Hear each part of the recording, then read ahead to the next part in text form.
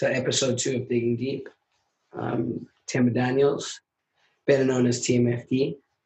And I'm joined today by a good friend of mine, mentor, neighbor as well, Dominic Di Maria. That's me. Welcome, Dom. Thanks for being here. Dude, I'm super glad we're doing this. Yeah, I'm stoked. We've been saying that we were going to talk about some shit together. We end up doing crazy shit together all the time, like making music or just making content. But we've decided that we wanted to do an episode at some point and had an encounter recently that sort of prioritized this conversation. 100%. Essentially, it's Thursday today. So this previous Sunday. Yes. We had a Labor Day weekend Sunday. We had an interesting encounter with a new super in our building. New as in, I think, according to him, like fairly new, very recent. Yeah, I think it's only been like a couple weeks at the most. Yeah. And essentially what was happening was we were on our rooftop. A bit of context is in the neighborhood that we live in, I would say we live in the most gentrified building in the block. I would agree with that, yeah. It's a very nice building, has a lot of nice amenities. I'm paying $4,000 a month to live here. You know? It's legitimate. It's legitimate.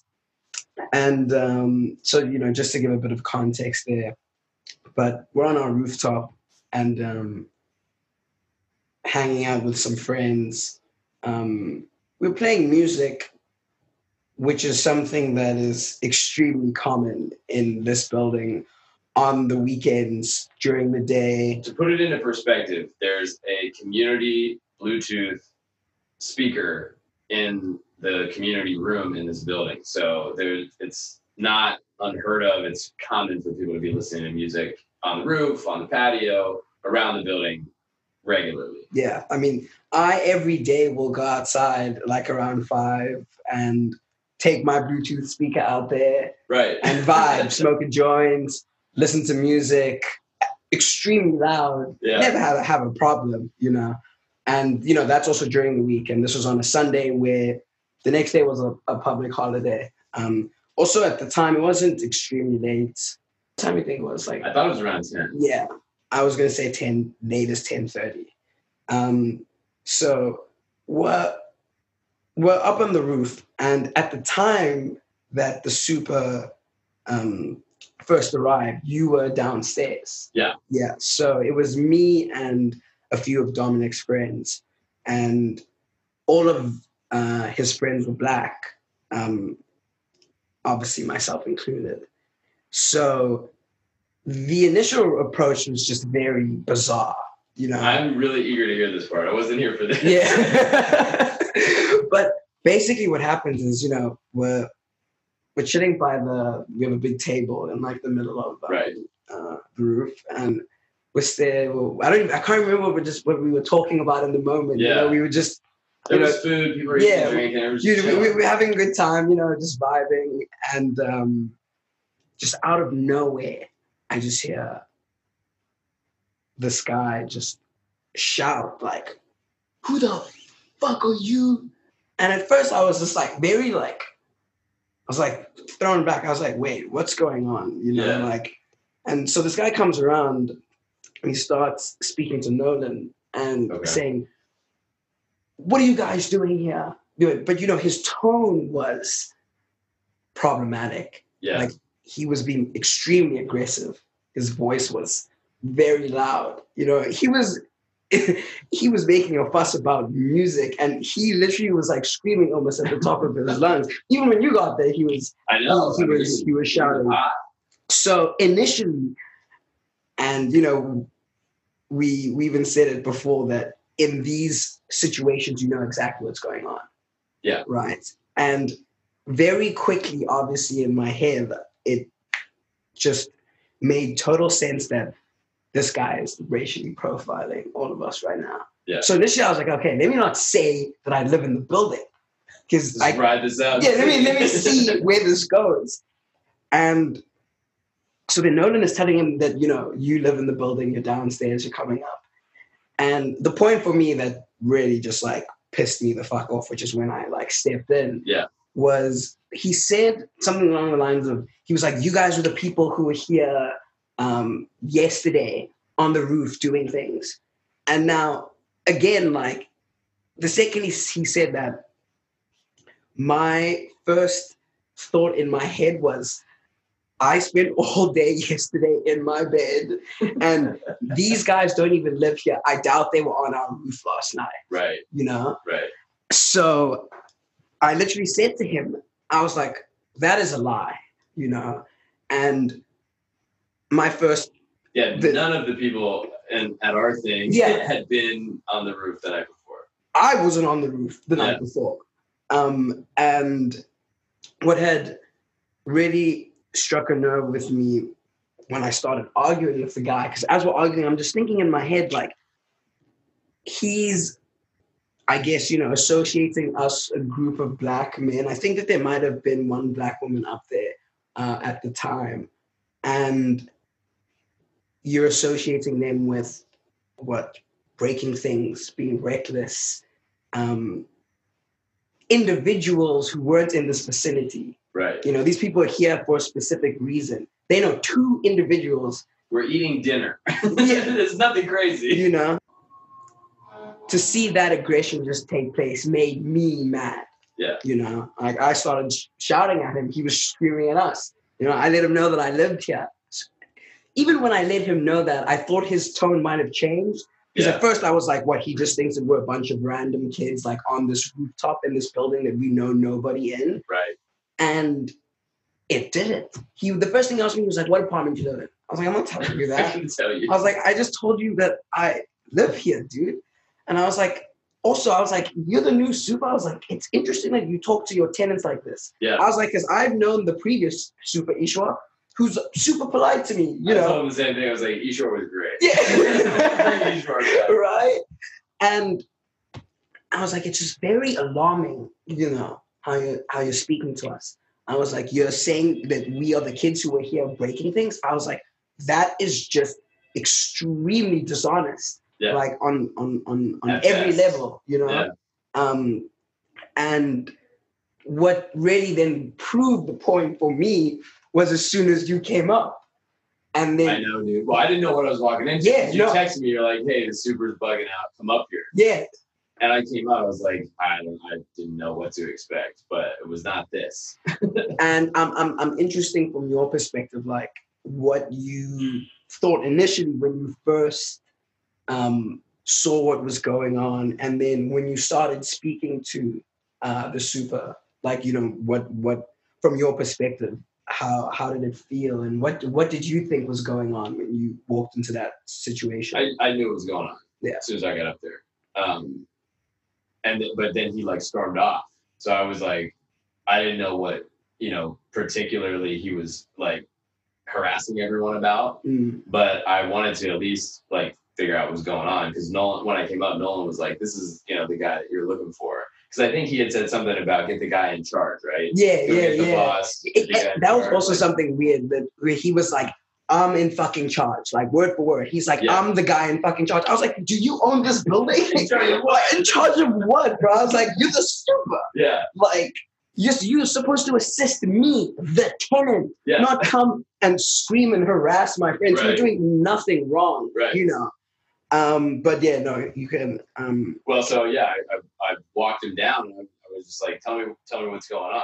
You know, he told me about party rules in New York City and all the stuff about, you know, which I know. I mean, it's not like we had like 100 people up here. Yeah. You're allowed to have up to 25 people in a space, safely distanced, whatever. And so I was like, okay. I was like, well, we're eating dinner. 2 of us live here. And then you came back over and I immediately saw his tone change. Like when I was talking to him, he was super chill. He like calmed down. He's like, I'm just trying to do my job, blah, blah, blah. And then when you came back over, he immediately went full like, I'm the boss mode again. Yeah. Started shouting at you. And then he started ignoring you. Yeah. And what happened was he kept talking to me again. And I told him twice, I was like, Temba lives in the building. You're welcome to talk to Temba. And I think I did that 3 times before, and then I just stopped talking to him. Yeah. And I said, talk to Temba. And yeah, his tone, I mean, it was a 180 from when I was talking to him. And yeah, it kind of like, I was like, I see what's going on here. Yeah. And I mean, it was interesting when he was ignoring me and you were literally like, he's asking you a question and he would respond to you, you know, kind of just like pretending that I don't even exist. I know. I'm trying to talk to this man, you know, he like, the way that he handled the situation was wrong. Trying to hold him accountable. While we're trying to do that, he's just totally ignoring the fact that I'm trying to engage with him. Yeah.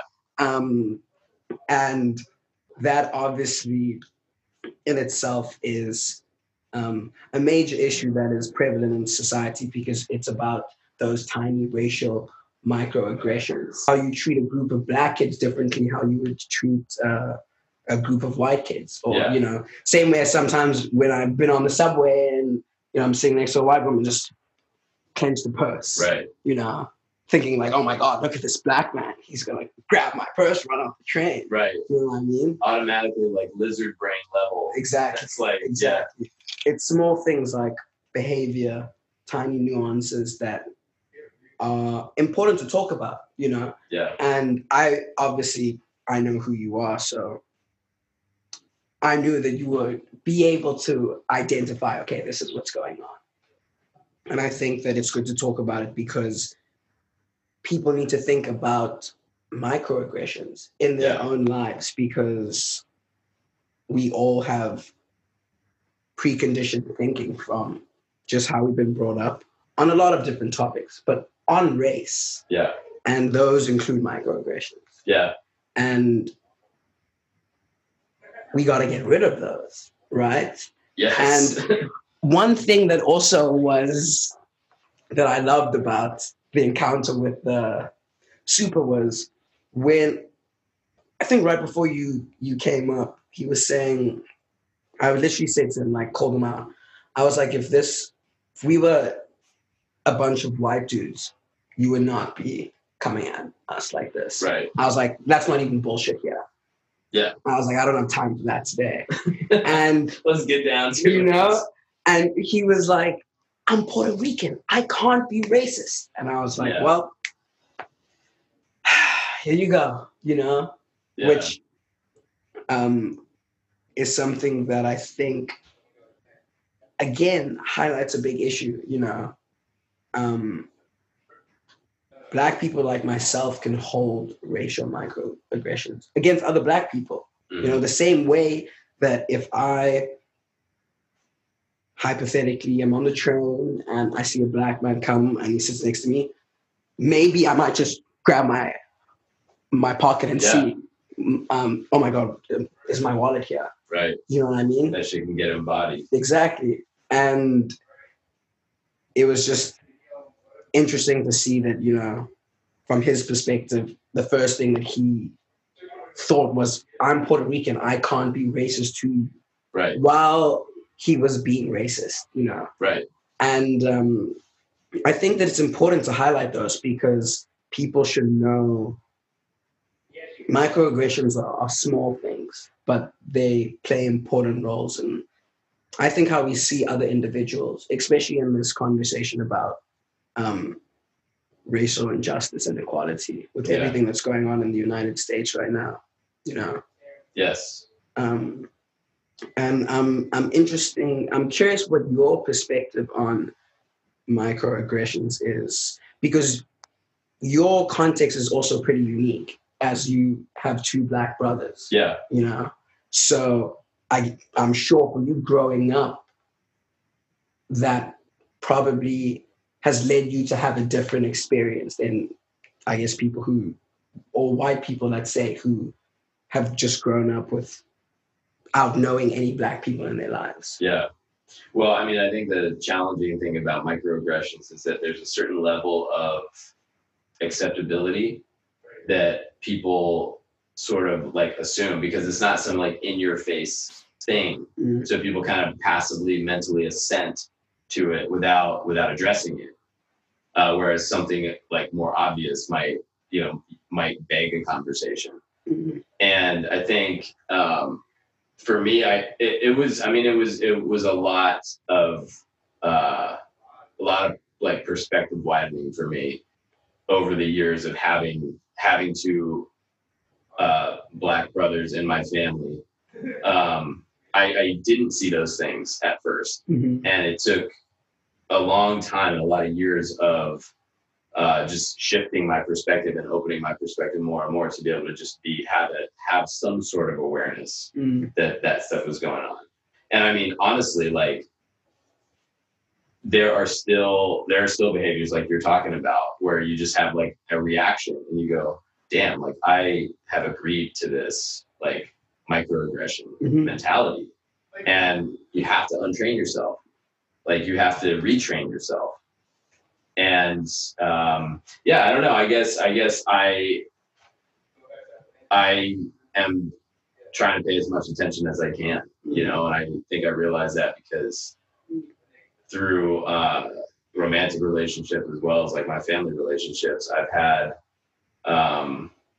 just moments where I know that I have been the problem in the situation, and those are tough things to swallow. But it's not about you. Like be part of the solution. Yeah. So you have to get in that groove, in that mindset, right? I agree completely. I mean, what you're saying about training and unlearning is so important, because I think that with a lot of people, to be able to do that, you have to hold yourself accountable. Yeah. Come to the table and say, this level of thinking or the way that I think about this is wrong. It's problematic. It's harmful to other people. Right. Those small actions are harmful. In my personal experience, when I've been in experiences like this weekend, it hurts me. Yeah. I'm an individual.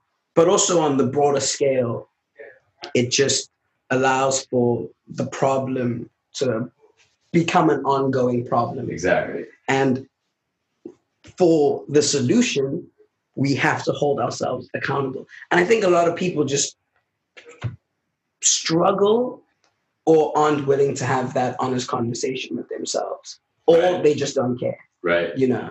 And I think that that's something that, by having these conversations, you will hope that people will maybe want to bring themselves to the table. Yeah. And be like, okay, let me actually think about how I think about things. It's all about the look in the mirror, I think, for this stuff, because I literally had to look in the mirror and say, like, I am a racist. Mm. Like, I have embodied behaviors that have enabled and have perpetuated racism in my life. Mm-hmm. Even as a white person with two Black family members, like immediate family members. Yeah. And that's not like an easy thing to admit. Who wants to say that? Mm. But once you get there, I mean, it's a matter of rebuilding. Rebuilding a lot of identity, a lot of behaviors, stuff like that. And that's ego work, and that's like, it's psychological work. And I think a lot of people, it's just too hard. It seems too hard, right? And it seems like it's one of those questions that, like, what is on the other side of this? And I think it can be hard to see. Yeah. But it's awesome.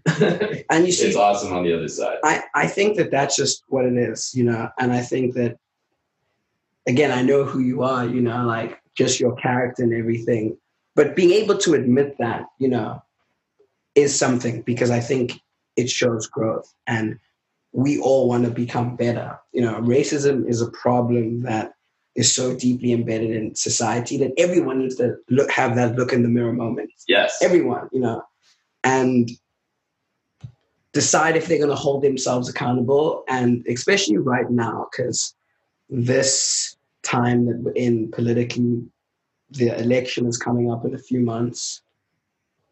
Race is definitely a big factor. People maybe who have held racist ideas, but they're just not at that hurdle yet. Right.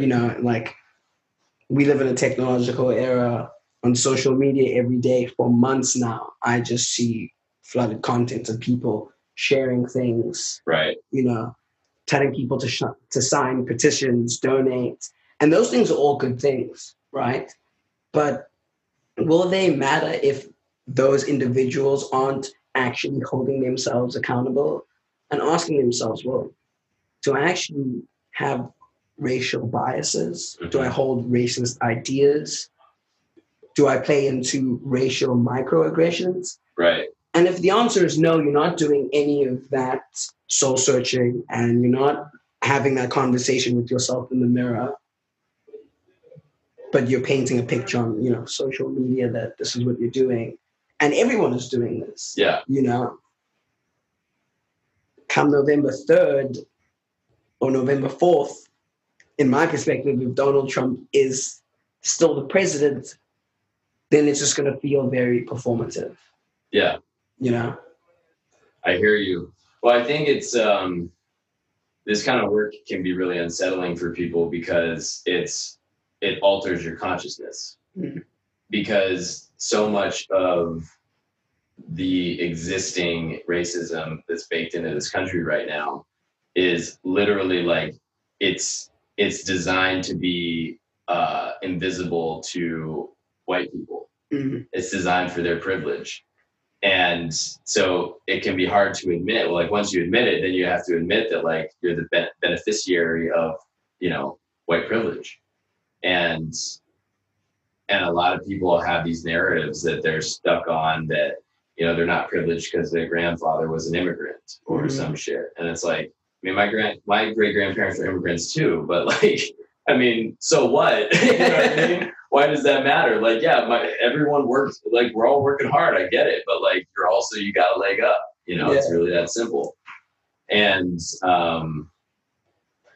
but it is like, I mean, people like getting set into ways that they're comfortable with. Mm. And to expand the consciousness in such an uncomfortable way, it's easy to make excuses for that. I think a lot of people get stuck on the excuses. And the thing is, though, there's a lot of simple things that you can do. People think they need to like write a press release or something and like, on social media, just declare I'm like not a racist anymore or something. But it's like what you really need to do is like call your grandma, call your aunts and uncles, call people out in your immediate circles when they're doing this kind of, they're falling into these scripts, these very, very, very, very harmful scripts. And I mean, it's way simpler it's way easier just to post something on Instagram and go about your day. That's the easy way out. Part. But yeah, are you talking to your parents? Are you talking to your grandparents? Are you talking to your aunts and uncles? Are you commenting when, your grandma emails you weird shit that's not cool? Mm. Are you engaging in that? Yeah. And leveling the conversation up? Yeah. And dude, like, I agree 100%. I think that it's so much harder to have those difficult conversations. But those are the conversations that we need to be having right now. Yes. Those are... I mean, they're critical. Like, now is the time. So important. Yeah. So important. And it's interesting because, just as you mentioned, like talking to family members, but my roommate, he has actually inspired me a lot in the last few months because he specifically is someone that I've seen who's been doing that, because we live together. Yeah. He has been fighting with some of his family members on Facebook and, having lots of conversations on the phone. And it definitely is tough, but this is what needs to be done. Yeah. And it's good to see people doing that. And I'm sure there are many people who are doing that, which is great because racists are our family members. I know. Our friends, our teachers, they're not just some preconceived notion of, people who live in the deep South. Right. They are our supers. Yeah. Our landlords, our bosses at work. That's why this one was so stark to me. I'm like, this is the building that we live in. Yeah. This is home. This is my home. Yeah. And a person who is involved in that, who I'm paying money for, who is supposed to assist me, Yeah. made me feel uncomfortable in my own home because of the color of my skin. Yeah. And that is wrong. It needs to change. But it will only change if we start having these conversations. 100%. You know? Yeah. I mean, my hopes with our situation is, we sent an email out. We did. And co-authored. Yeah. And today we've been talking about it. Who knows if we'll get a response? Right. But I would hope that at least they have a conversation with him. Yeah. And let him know that his behavior was wrong. Right. But we don't even know if that will happen. I guess on closing off points, what would be one thing as a white person that who has had that moment of looking in the mirror and admitting that your views were wrong? What would you want to say to people who haven't had that conversation with themselves yet, but consciously do know that their views are wrong? I think, listen and believe when people share stories of this kind of stuff. Mm. Listen and believe, because that's where you can start to change your framework. And when you can sort of agree to the counter narrative, right, from your existing narrative. Yeah. When you can agree to that, your mind is malleable. You can change your mind and you can change your behaviors. Yeah. And forgive yourself. It's not about heaping thousands of years of shame on your own shoulders, but realizing that you did contribute to some, really horrendous things and benefited from them as well. And it's, you gotta forgive yourself and, improve going forward. As a trajectory, you need to change your trajectory. Yeah. I like that a lot. Changing your trajectory. Yes. I think that's a great take to end off on. But yeah, again, thank you, Dom, for having a conversation. Thanks, man. Yeah. For those of you who don't know, Dom is a filmmaker. He also runs his own podcast, whole content brand called Soul Matter. Soul Matter and Millennial Producer. Go check it out. Give him a follow on Instagram. His content is dope. And I'm Tammy Daniels. This is Digging Deep, episode 2, and we will see you shortly for more content. Thanks, guys. Peace.